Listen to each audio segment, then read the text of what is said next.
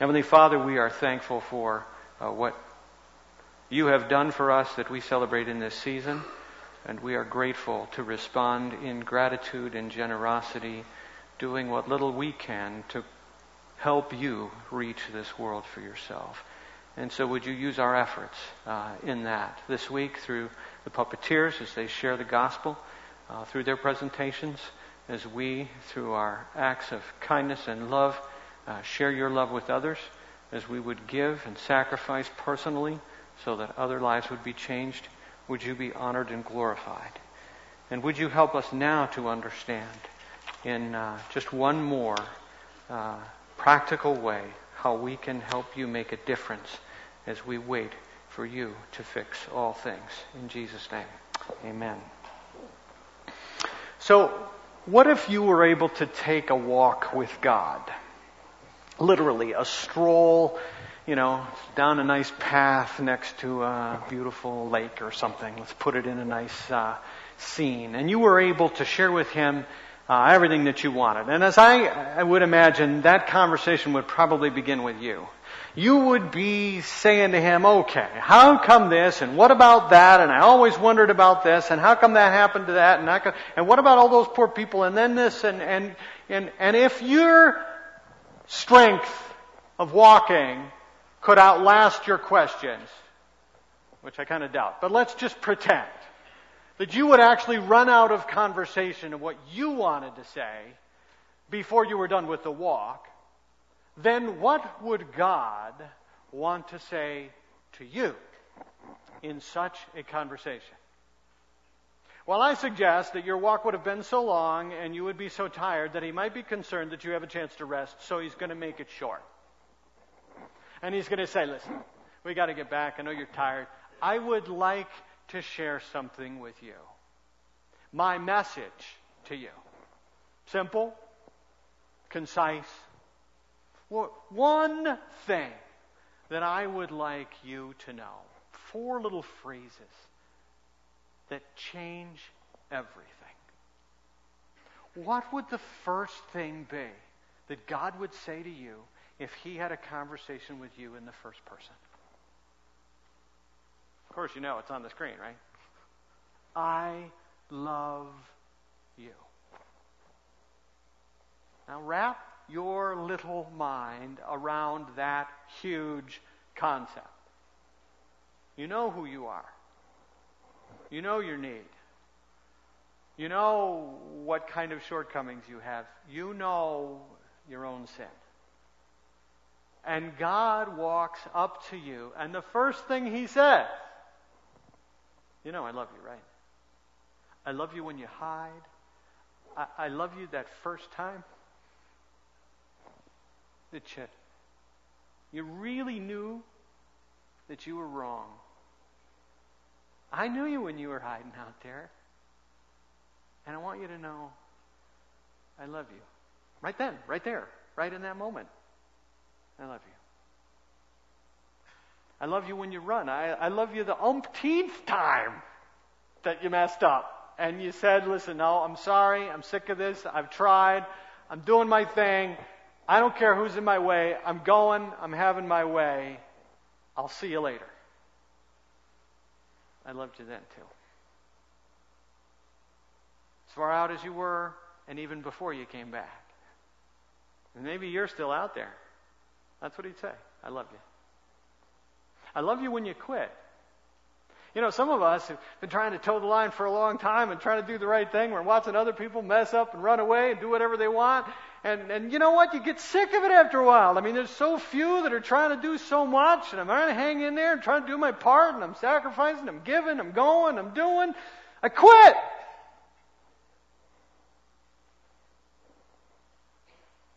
God walks up to you and says, I love you, right? Right where you are. That's the first thing that God would say to you. That's amazing. But he's not done. Because then the second thing he would say to you is, I have taken the first step to make things right. Because you couldn't, and you wouldn't.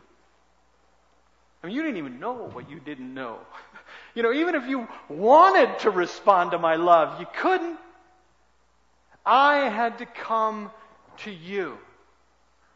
He might say, you remember that guy Paul that you've heard about that wrote all those letters in the New Testament? He's got this one that he wrote to the Romans, and in chapter 5 he says, I demonstrated my love for you in this, that while you were still a sinner, I died for you on the cross.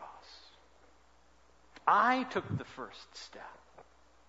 That disciple of mine that knew more about love than any of the other disciples, he was John. He was the one that I loved. I love but there was just something special there, and he understood love.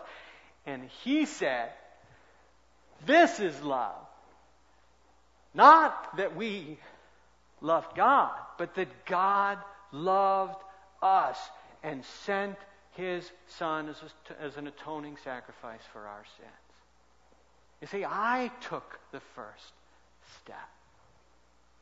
So, he's halfway through the message now, and at this point, if you've embraced this, and you accept this, and you love this, you're kind of at the end of yourself. You're like, wow, you gotta be kidding. God loved me anyway, in spite of all of these things, and whatever situation I find myself in, running, quitting, hiding, whatever.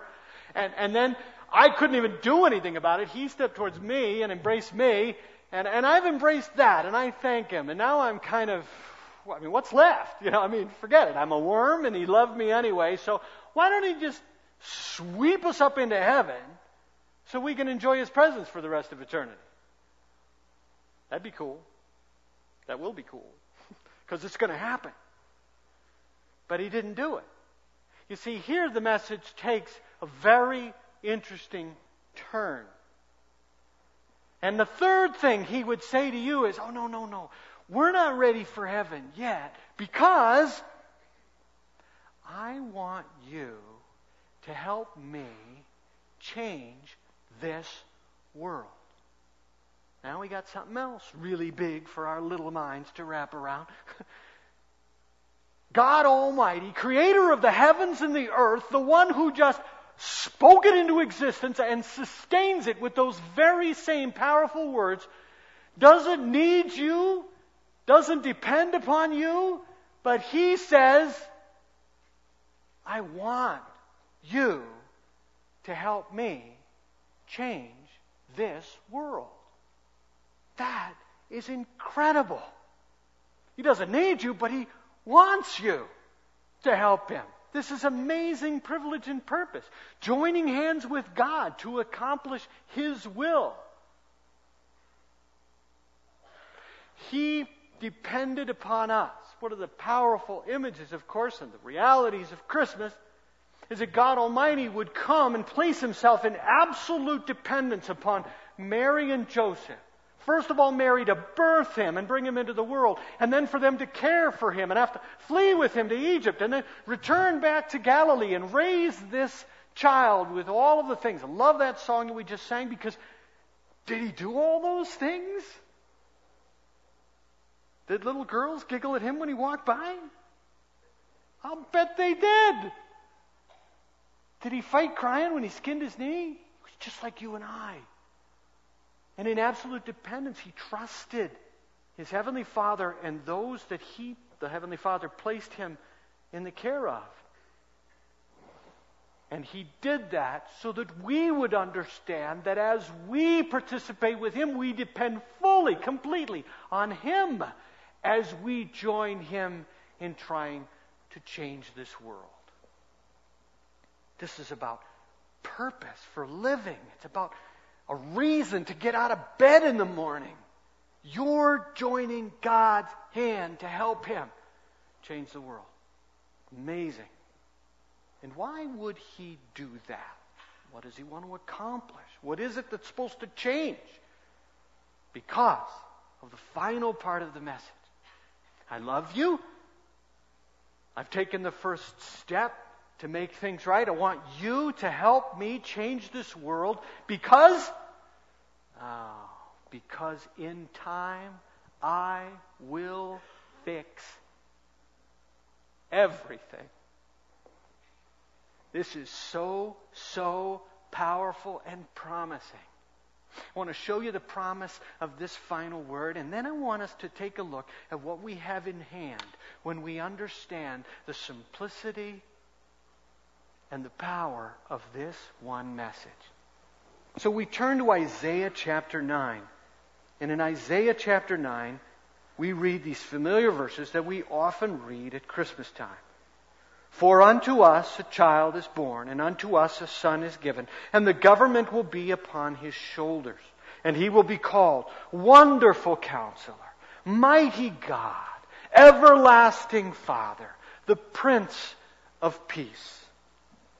And of the increase in his government and peace there will be no end. And he will reign on David's throne and over his kingdom, establishing and upholding it with justice and righteousness from that time on and forever. The zeal of the Lord Almighty will accomplish this. You see, the message, I love you, is a message of love. And the message of I've taken the first step is a message of solution, solving our problem. And then the message of I want you to help me change this world is a message of purpose, because it gives us reason to live. This, in time I will fix everything, is a message of promise. He promises. He is good. And look at what is to come. You see, we've looked at the implications of his coming as a child and his humbling himself into human frailty and our participation with him in that. But that will not last. Then we see what will be accomplished. Here he says government. This is control, authority, and dominion. This will come to pass because it says it will rest upon his shoulders. There will be order once again. We live in an amazing country. We should be grateful for what we have, in all that this country offers us, in liberty, in freedom, in opportunity, in abundance and bounty that allows us, like many other places in the world do not have, to participate with God in all that He's blessed us with to help Him change this world. We should be grateful and we should take every advantage of that. But this is not His government. Only one government will really, really work. And it won't be a democracy. It's called a theocracy. It's where God is in absolute sovereign control and reign. And I want to unwrap a little bit with you the implications of what that means. Because you might think, oh, wow, no, then He just takes over. He's a tyrant. He gets to do whatever He wants, and we are His slaves. Look at His promise. He will be called, it says, or His name will be called. This is about His fame. This is about His reputation. This is what people will actually say about Him when He is reigning. As it were, this is His approval rating. This is what everybody's going to say. First word, wonderful. Wonderful. 85 times shows up in the Bible. 83 of those times are in the context of God and His works. People will be amazed. We will watch Him and say, whoa! Where did He come up with that? That's incredible. That's amazing. This is what people will say. What He does is wonderful. And He's a wonderful counselor. The word speaks of counsel in the sense of purpose. It was used by Jethro, or to describe Jethro's counsel of Moses. See, Moses had walked out of Egypt with these millions of Israelites to take them to a promised land. He really didn't have the administrative skills, seemingly, of what it took. His father-in-law, Jethro, shows up and says, what are you doing? Let me give you a little counsel. And he teaches him a few administrative things that cause him to be effective and able to lead these millions of people. The Lord uses this word to speak of Himself later in this same book of Isaiah in chapter 49, where He says, I have planned it and I will do it. I am capable to accomplish every single intention that I have in mind, what He does will be accomplished, whether you accept it or not, whether you follow it or not, whether you believe it or not, because He is the wonderful Counselor. How is He going to be able to do that? Because He's the mighty God. This is to raise up or restore. It's a military term of mighty exploits. It's used of David's mighty men. I don't know if you remember the rather obscure little story of David when he's running away from Saul, the king at the time. He's supposed to become the king, but the reigning King Saul is trying to take his life.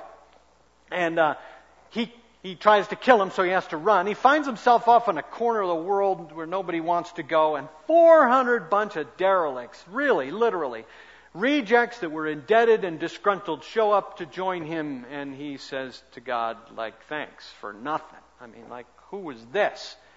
He goes off to what I believe is Masada, and he spends his time there, and he finds that God is truly his stronghold and his strength. He continues to pursue what God wants him to do. And out of those rabble-rousers come out 30 mighty men whose exploits are recounted in Chronicles, and they're amazing. There was a day when David is just thirsty for the waters of his hometown Bethlehem, and he just whispers kind of a wish that he could drink that water, and 3 of these men go behind enemy lines, risk their lives, come back with a jar of that water for their king, just because he was thirsty. These are the kinds of descriptions that are made of this mighty exploit.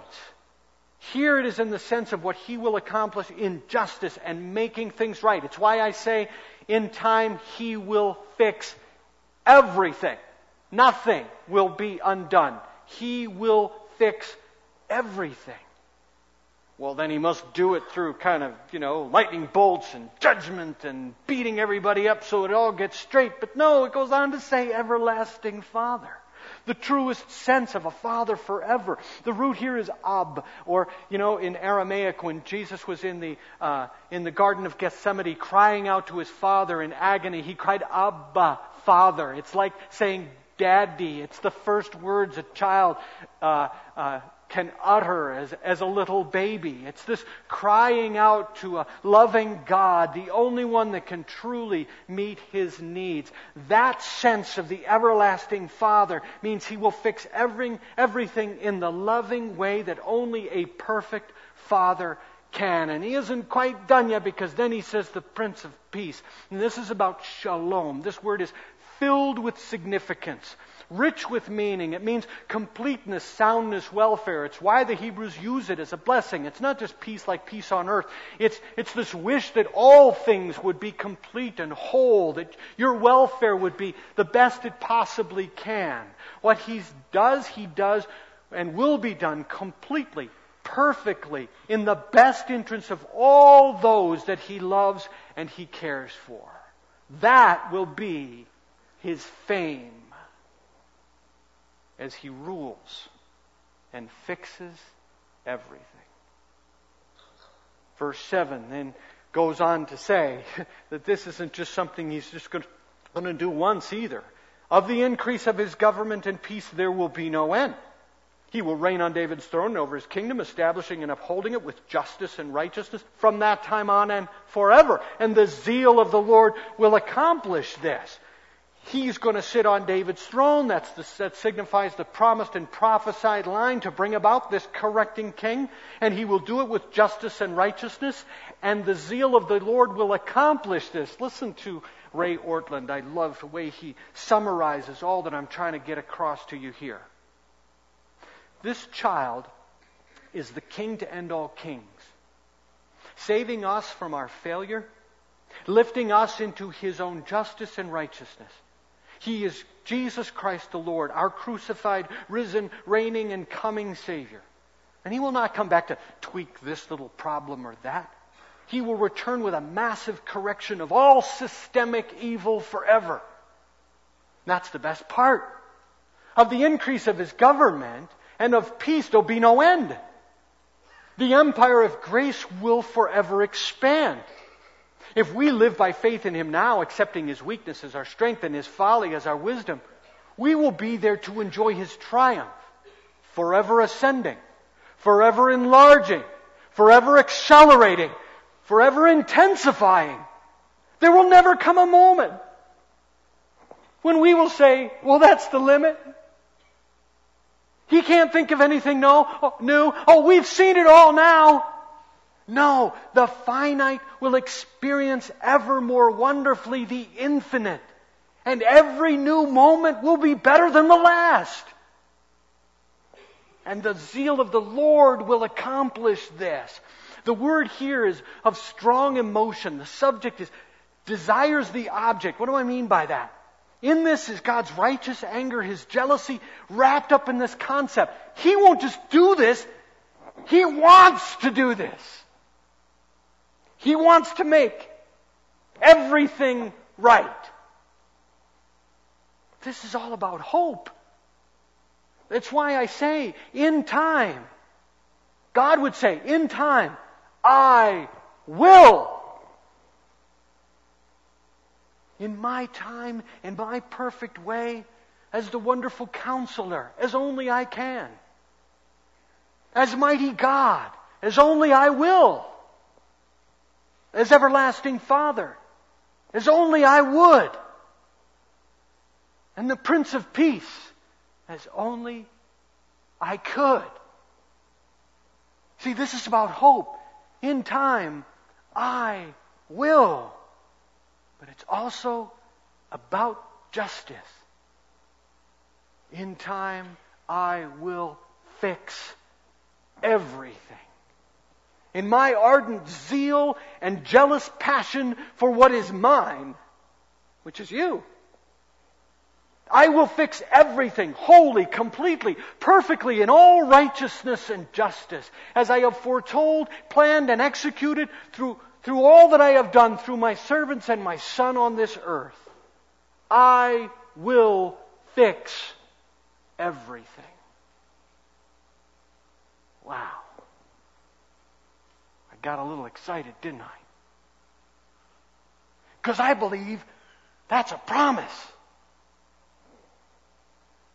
What promise? It goes beyond purpose to get out of bed and live. That gives me reason to never give up because of all that is to come. Now, as I said earlier, I wanted to show you the promise of this final word. We've looked at that. Now I want to take a look at what we have in hand if we will understand what this simple message is all about. Look at what you've got in this face-to-face conversation. You have a very natural, compelling, easily remembered way of telling anyone God's message, of why you exist, of why this church exists, of why we're here. What are you guys about anyway? Oh, let me put it to you this way. If Jesus were to show up right now, this is what He would say to you. And then you give Him the conversation. And it would tell Him who God is in His love. And how God sees them right where they are. And how He has responded to them. And how He will respond to them if they'll just give Him a chance. You can offer purpose and hope for every day, a reason and eternal motive to help make sense of all that is so temporary. Promise and hope for a future, not just better, not just nicer, but perfect, just, right, and true. And it will be more than anything we could ever hope for. Your wildest imagination has never dreamt up all that God has in store for those who love Him. What is that conversation? It's like a giant megaphone which is about to appear on the screen. You get to say this. You probably, if you're just having a conversation with somebody, probably the megaphone thing, don't scream it in their ear or anything. But you see, I'm just trying to say, if these words will come out of your mouth to offer some answers, what might God do to help a person understand what God wants to say to them. So I'm going to let you cheat. Grab your little notes there, and on the back side you'll see it. And if you haven't got it memorized yet, then you're going to keep working on it right now. But what is the very first thing, I want you to repeat after me, that God would say to you if He showed up right in front of you right now and had a conversation? He'd look at you and He would say, go ahead, take your little mind and try and wrap it around that big thought. I love you when you run. I love you when you hide. I love you when you quit. It doesn't matter. And when somebody says to you, but you don't get it. Yeah, you're right, I don't. But God does. And you know what He would say? He would say, well, that was a little weak. Number one, what would He say? I love you. I haven't gotten the second one yet. Quit running ahead of me. Then He gets to the second one. First thing He wants you to know is, I love you. And then here we go, overachievers. Second step, He would say, I have taken the first step to make things right. It's not written on your notes. You can write it down there if you want to, right? But He's taken the first step to make things right. When you wouldn't and when you couldn't. There's so much hope in that too, right? Because you can share this with people who are going, you know what, I'm just tired of trying. And the answer is, so are the rest of us. We can't do it. He took the first step. Only when He first loves us can we love Him back. Will you get that? Will you accept His love first and then accept the fact that He stepped right into your place, right where you are, hiding, running, quitting? And He's right there. And then He wants you to, what? I want you to help me change this world. Purpose, meaning, reason to get up, hope and a future. So His arms are open wide as He loves you. Your foot goes out as He takes the first step. You put your hands together to say, I want you to help me change this world. And then, the final thing He would say is, in time, I will fix everything. But I want it now. I get that. I know. I mean, part of my getting so excited about that is that I wish He'd come back now. But that's the beauty of Christmas. Right? Isn't that the beauty of Christmas? It's worth waiting for.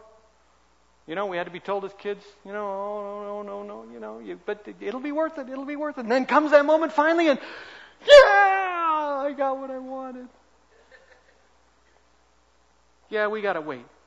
But it's worth waiting for.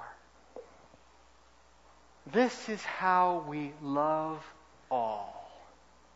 You see, until that moment comes, we get a chance to use this one message, these 4 little phrases, to make a difference in all of the people that are around us. We've said in the Advent Conspiracy we want to worship fully, we want to spend less, we want to give more, and we want to love all. And how do we love all? We love all by touching all people with God's message. We take this very simple little conversation that offers hope and truth and promise and love, and we share it. You know why? Because it creates curiosity and questions that incite seeking. Now, as I wrap up, don't miss this. This is really important, and it's why I think it's such a neat way to wrap up this message in this conversation. Because I guarantee it will create more questions than you have answers. And that's exactly what you're supposed to do. Why? Because Jesus said, ask, and it will be given to you. Seek, and you will find. Knock, and the door will be opened. For everyone who asks receives. He who seeks finds. And to him who knocks, the door will be opened. You see, I don't want you to give answers. I want you to offer answers. You see, because if you just give answers, they can be rejected. But if you will offer a proposition, the possibility that if God showed up and spoke with you face to face, He might say this, that's going to have to be explored. Instead of being rejected, it'll be explored. How do you know He would really tell me that He loves me? Now you've got opportunity. Oh no, I don't know all the Bible verses. Let's see. What's our favorite one? Oh, if I had to have you quote one right now, let's see. Oh yeah. John 3:16. You can do that one, can't you? For God so loved the world that He gave His only Son. You see, how would they? And then you say, well, listen, I don't know all the answers, but I know a place where, we're finding more answers, and you can come and find out. And look at this guy that gets all wacky on the stage, but every once in a while he says something that means something, and you might walk away with. You see, no person other than God Himself can save another person. We don't hold the answers. We are held by the one who holds, embodies, reveals, and calls Himself all truth.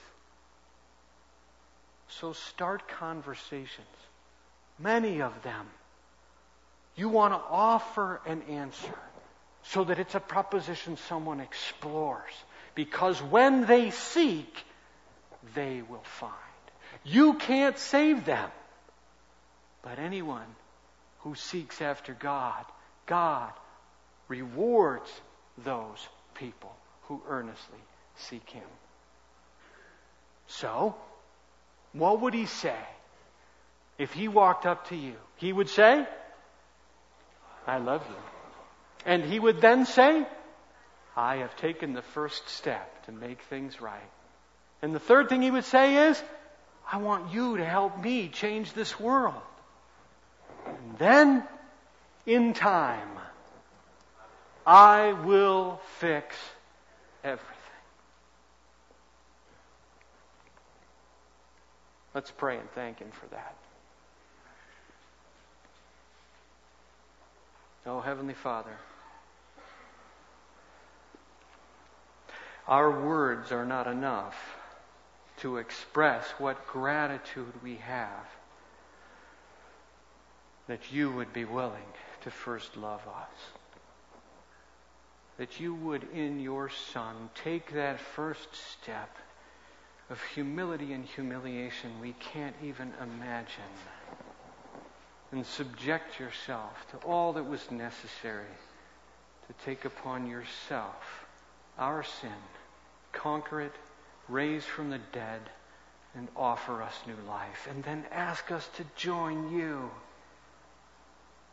in changing this world for Your purposes. And we are so grateful. We would ask You to use us so that in Your perfect time, when You come, all those who need to hear this and whose lives need to be changed by this message would be counted in the number of those that have responded to Your love. That You would be working through us, using us as instruments to touch people's lives in which You will fix everything. And though we're short of that now, we live in the light of that promise and gratefully look forward to the day when we will enjoy Your presence and Your power and Your expanding kingdom for all of eternity. And so while words are not enough, we ask You to help us use these feeble words to share what we have come to know, to participate with You in all that You want to accomplish. And I pray that if there's anyone here today that hasn't yet understood You love them right where they are, and that You have walked into their garden to find them, that they would respond in faith. They would reach back, that they would be filled with the understanding of Your love for them, and in repentance turn to You, believing. And that You would change their hearts, make them new creatures. And would You help us to welcome them into a new family they have entered? to join a journey that we are excited to walk. Forgive us for complaining because we're longing for the day when the gift will be open. Help us instead to anticipate that by being found faithful doing what we're supposed to be doing now. And use us, we pray, in all things for your glory. In Jesus' name we pray. Amen. Thanks.